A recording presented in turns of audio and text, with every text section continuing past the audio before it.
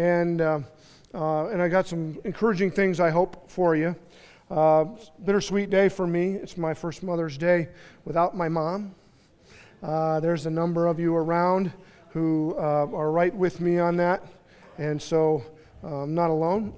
And so it is a hard day where there is no phone call or flowers or brunch, but it is a great day. I'm thankful that it's Mother's Day today, to have an opportunity to dive into Mom a bit and think about my mom too. And I've got a few things from her that I think will be helpful. But I want to draw upon the mom of the Bible. And now, just give me some grace, because I'm not a mom. I don't have a mother's heart. And anything that sounds like a son's heart, just give me some grace for that. But I do think there's a mom in the Scripture here, the mom in the Scripture here, that could be encouraging. Now, I would like to, I recognize we got a whole room full of all different ages and stations in life related to moms, but since it's just one Sunday a month, I would like to give some encouragement to those moms with kids that are in the middle of raising them, hoping they turn out like God wants them to do. Everything's their heart and passion. And I want to just talk to moms with kids, and you guys just suck it up for one Sunday. Maybe learn how you can encourage mom. And you older moms without kids, maybe you can use some of this to help those moms around. Because it's a big assignment, and we want to honor those. And those moms that can't get enough of kids, so they get more of them, we want to encourage you. So Mary has some words, I think. Now, when I think of Mary, I always think of the Christmas timeline, and that's when we hit some Mary discussion every year, and then and how she fits in the whole sequence of Christmas. But we talked about Mary almost 2 years ago when we launched this series in Luke. And Kathy Gregg actually did a sermon on Mary. If you recall, it was very good on the Mary song, the Magnificat. And even then, Mary, pretty helpful as a build-up to Jesus and this whole re-Jesusing project we've been in. But it's been fun to look at Mary in light of Mother's Day. And I had this question that I was working on. What would Mary say to young moms? If Mary, on the end of her life, and she would have been, pouring into the life of younger gals, because that's the way culture worked back then, the older gals would pour into the life of the younger gals. And so you didn't go it alone if you were raising kids. You'd find somebody like Mary and say, hey, what do you know about this? And so I think Mary, now this is speculation because we don't know what she was doing in her later life, but I think she would have said a few things related to how the whole thing got started. So I am going to draw from Luke chapter 1. And you know how the story goes, but think of it in light of Mother's Day instead of Christmas this time. It was the 6th month. I'm in verse, if I can see those small numbers, 26. In the 6th month of Elizabeth's pregnancy, that's her aunt, God sent an angel, Gabriel, to Nazareth, a town in Galilee, to a virgin pledged to be married to a man named Joseph, a descendant of David. The virgin's name was Mary. The angel went to her and said, greetings to you who are highly favored. The Lord is with you. And Mary was greatly troubled at his words and wondered what kind of greeting this might be. Anybody would be. Out of anywhere comes this angel and talks to you. And the angel said to her, do not be afraid, Mary. You have found favor with God. You will conceive and give birth to a son, and you are to call him Jesus. He will be great and will be called the Son of the Most High. The Lord God will give him the throne of his father David, and he will reign over Jacob's descendants forever. His kingdom will never end. And of course, what's the first thing Mary would do? Go back to the first part. You just said, I'm going to have a son and I'm a virgin. I need some clarity there. I mean, if you were hearing an angel tell you that, you would go, wait. I heard that other stuff, but I'm going to have a son? Yes, you're going to have a son. Wow, I'm a virgin. Whoa. He's going to be great, and he's going to be called the Son of God. Well, obviously, you know how that played out, and she gave birth to Jesus. But I think over the course of her raising Jesus, she referred back to these words. The words that followed after that, the big news of giving birth to a son, these words right here. He will be great and will be called the Son of the Most High. I think if you're a mom, you need a word. Mary needed a word to raise this son. She needed something from God that she could go back to all the time. This is who this is. This is what I'm doing. This is where this is going.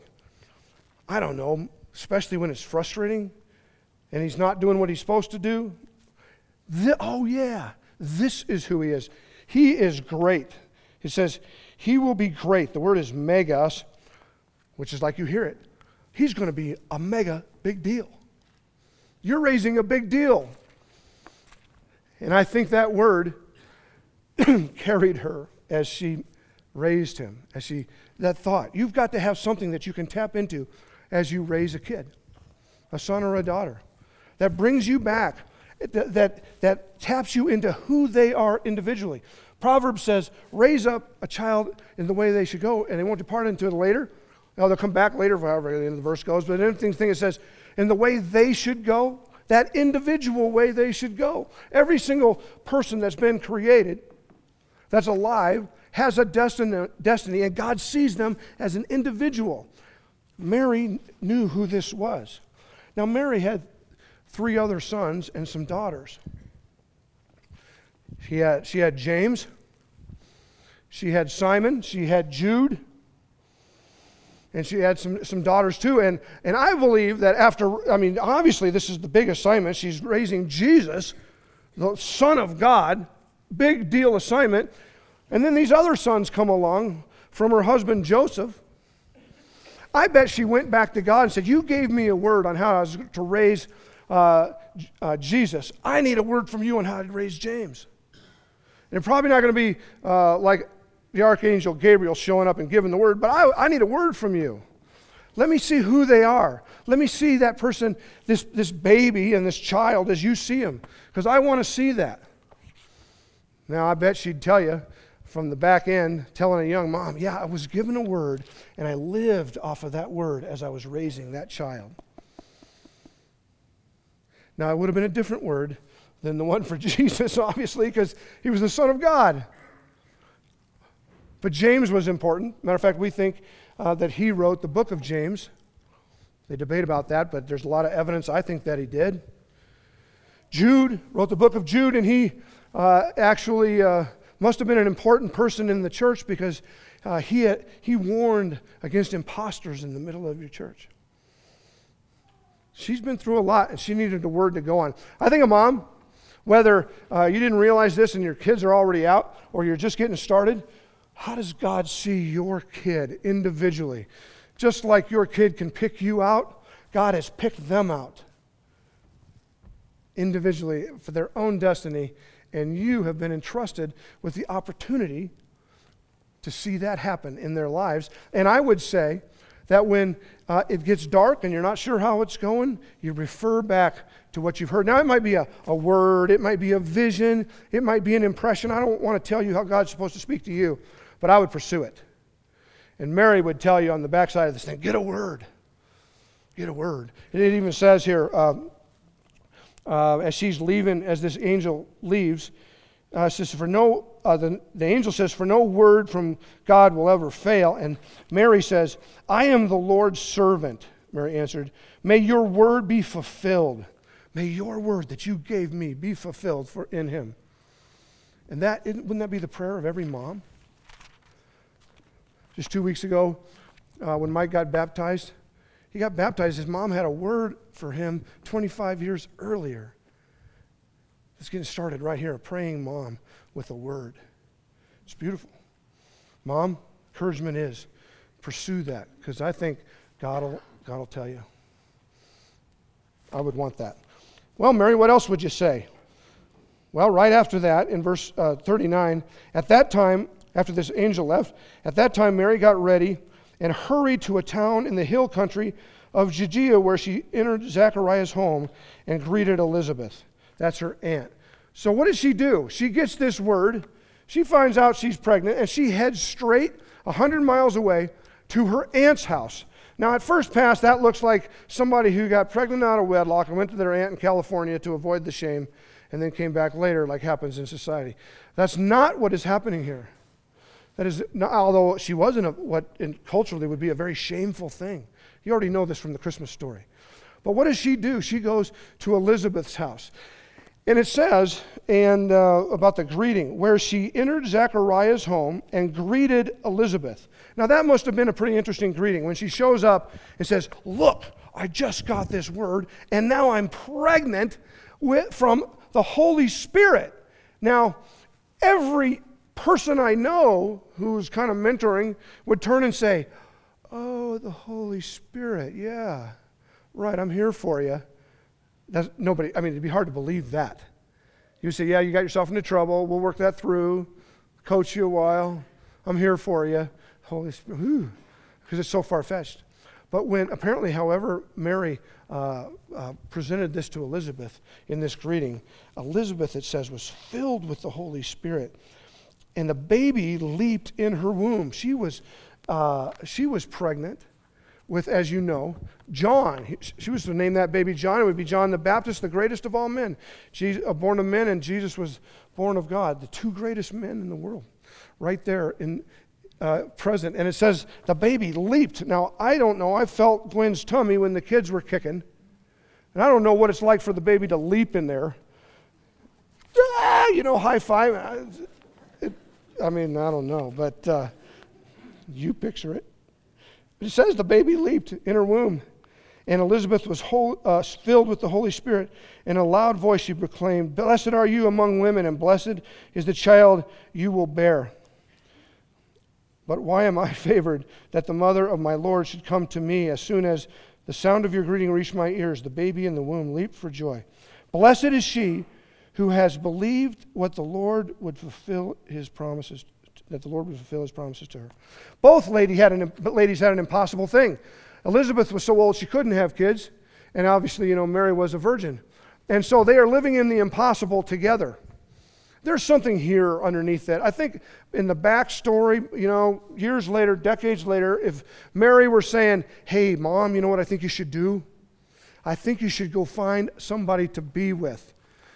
Dads, Joseph is probably like, I don't get it. I don't know. Like I was. I don't know. We'll wait until they can talk to jump into this. But so dads, we don't necessarily get it. I think a mom needs another mom to walk with you. I don't think that's something you can do as an island. I don't think that's something you can do on your own. And I think she would tell you, certainly there's the truth of what she's saying about this is the Son of God, but there's just the reality that you don't do it alone. If you did, you just can't. It's too much to do on your own. They spent 3 months together. And I believe that they were being equipped to do what God had given them to do. And they were mutually encouraging to one another. And I bet for years they talked about what they learned right there. And so I just give you that encouragement, moms. It's okay. Dads, why don't you make sure Mom has some space to spend some time with somebody else that can speak into their life? Or maybe some of you gals who were moms long ago, and our kids are moved out a long time ago, maybe you can draw close to some young moms, speak into their lives, be there for them. You can't do it on your own. It's just wisdom that took Mary to see Elizabeth, and I think that's what she'd tell you. So what happened during those 3 months that she was there? She wrote this thing that we call the Magnificat, Mary's song, and it's a beautiful portion of Scripture, and she got that prophetically while she was in her first 3 months pregnant. It reads like this, and I think this is important because I think this goes to if you asked Mary, so how did you raise Jesus? What did you teach him? She'd tell you it's that moment by moment thing. That investment on a daily basis, just putting a little in here and a little in there every single day. A kid's character and core values are shaped by the age of 6. Who's the most important person in a person's life the first 6 years of their life? Well, dad is, we'd like to think, because we impart identity and things like that. It's mom. Most of what people are like are what mom gave them in the first 6 years. Mary, what did you give your kids? How did you invest in your kids? I think she would say, well, I went back to what God gave me in that word right here. And you can see it in how her kids played out. It goes like this. He wrote down, my soul glorifies the Lord, and my spirit rejoices in God my Savior. For he has been mindful of the humble state of his servant. Don't you think as she spent time with Jesus and the other boys and girls, she referred back to what happened frequently. Now, we just live in a humble place. We don't live in a royal palace or anything like that. You know, my husband, your dad, is a carpenter, humble circumstances. But God saw our circumstances and that his plan would be through us to do something miraculous. I think they heard that all the time about the beauty of the humble state. It says right there, be mindful of the humble state of his servant. He saw me here and chose me. Now, don't you think this is bizarre? Okay, you've got the God of the universe who wants to have a relationship with mankind, a love relationship, and he's sitting there, the first person of the Trinity, the Father, is talking to the second person of the Trinity, says, here's our plan. Here's what we're going to do to redeem mankind so that we can have a relationship with him. You're going to go back and become a man, and by being the propitiation for their sin on the cross, you're going to die, and then everybody is going to be able to be clean before me and have a relationship with me. Is that good? Oh, and you're going to go, okay, back as a man. How's that play out? Well, you're going to go as a baby, because that's how men come. Right? And you're going to have a mother. And that mother is going to have responsibility. A mother is going to have responsibility for training God to go in the way that he should go so that you and I can have a relationship with God. And that is plan A. That was plan A. That in his humanness, he would be trained. He didn't come up with everything on his own. All of a sudden, the Holy Spirit obviously led him. But when he got up and he said, blessed are the poor in spirit, for theirs is the kingdom of God. Where did he hear that? He heard that from a mom who knew humility and taught humility who came from humble circumstances. Holy cow, the God of the universe has a mom. Now, we never really think about that. We just kind of jump straight up to the time he's in the temple, telling the rabbis how it works. And the fact is, no, he had to be raised to become who he was supposed to be, and that was plan A. From now on, all generations will call me blessed, because what I'm doing will affect all generations. And the very fact that you and I are right here is because Mary nurtured a son. Wow, that's big mom business there. For the mighty, I just went all the way through this and saw repeatedly how what she said here, she would have taught them on an ongoing basis, and how then they lived it out. For the mighty one has done great things for me. Holy is his name. Teach us to pray. Teach us to pray, Jesus. Our Father who art in heaven, holy is your name. That's not the first time he thought of that. His mom told him that all the time. You can do great and mighty things. Matter of fact, the very reason you're here, Jesus, is from a miracle. God can do anything. We teach that to our kids. You can trust God no matter what. That's what we do. His mercy extends to those who fear him. How many times did Jesus say, fear not? Fear not. Hey, you guys are going to go out 2 by 2, but don't fear. Hey, little children, don't fear. Comes down off the Mount of Transfiguration. Don't fear. Where did he learn not to fear? A mother who repeatedly said, don't fear man, fear God. If you fear God, you don't have to fear man. Her other sons, James, he was martyred. They stuck it out to their purpose because they didn't fear man. They feared God. They got that from their mom. He has scattered those who are proud in the innermost thoughts. He has brought down rulers from their thrones. Rulers from their thrones. You know, Jesus, if I were Jesus, I would have talked a lot about all the rulers that were around me, Herod and Caesar. Because all we talk about is the president, right? It's all we talk about what the president's doing. Mary said, no. It's about your heavenly Father who's the ruler. It's the ruler that you're going to become. Jesus didn't talk about Herod. One time he said, that fox, don't be trapped in the yeast of the Pharisees and of Herod. Caesar, he said, we're going to talk about that in a couple of weeks.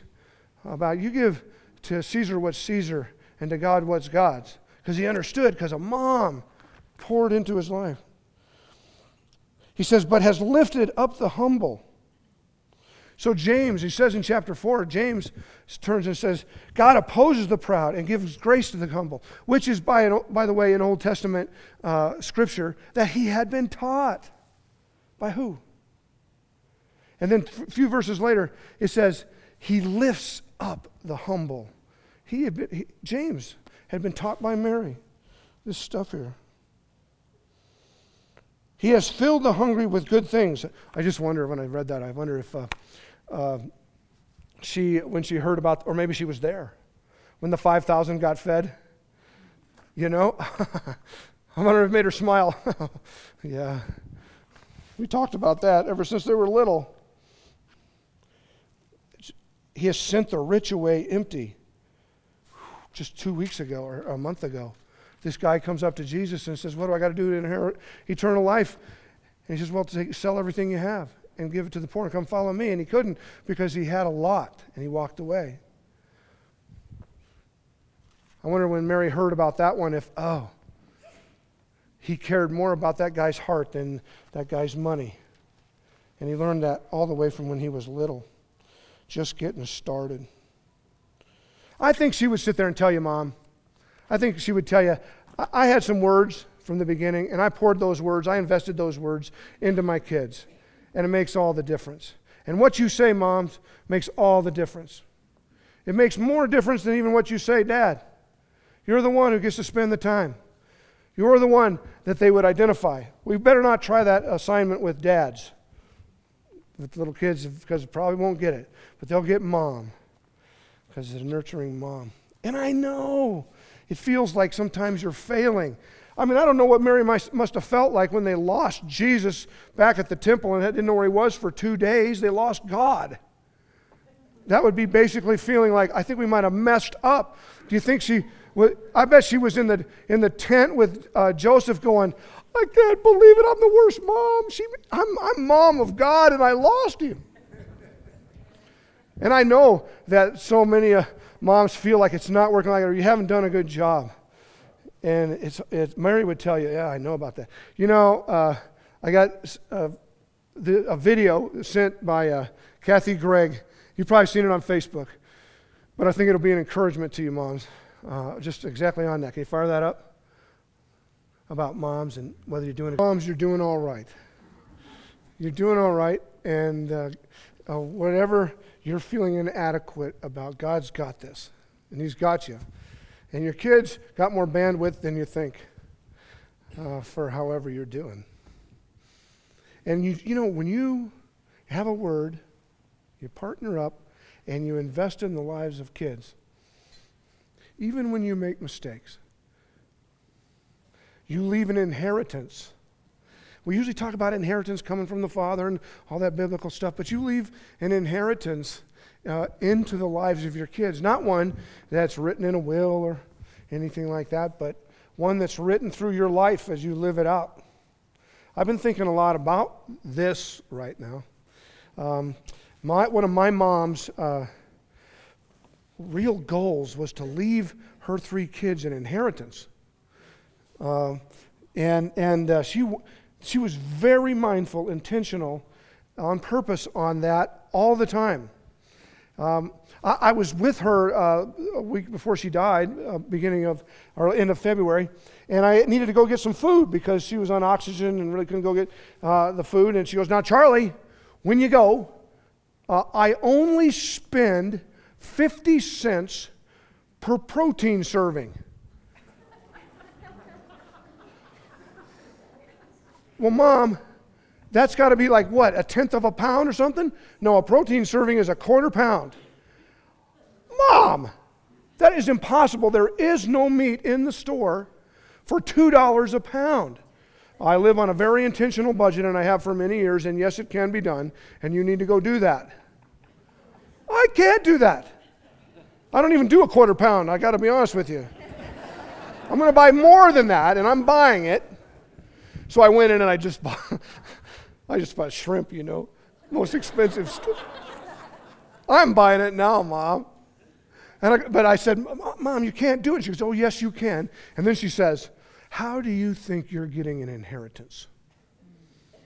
Oh, great, Mom. Now you're trying to make me feel guilty about an inheritance that you ate quarter pound, 50-cent protein servings. So I could, that's exactly what I said to her.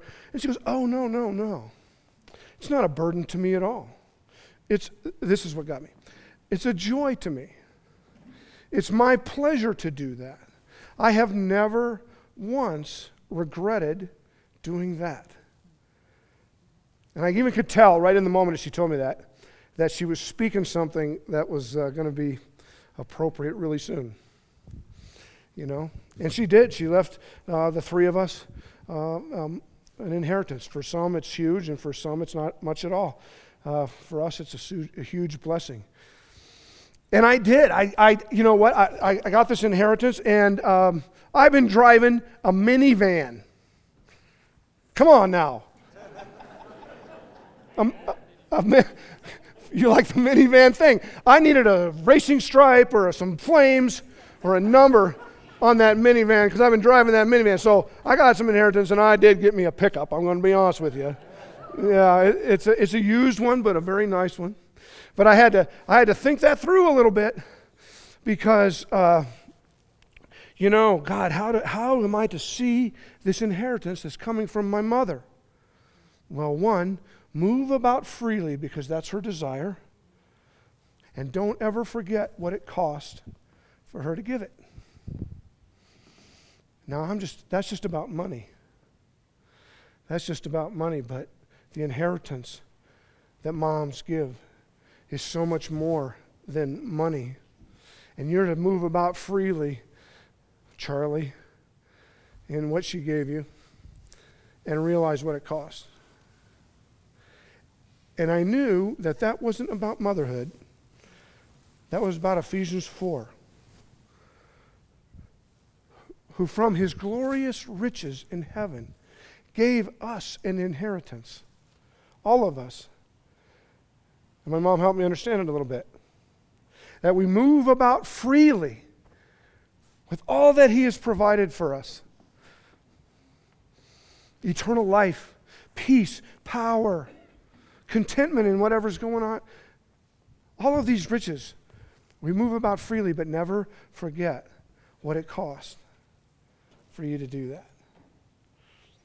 And so, Mary actually outlived, well, sort of. I don't know, Jesus is now alive, but she saw her son get murdered, and she saw her other son get murdered.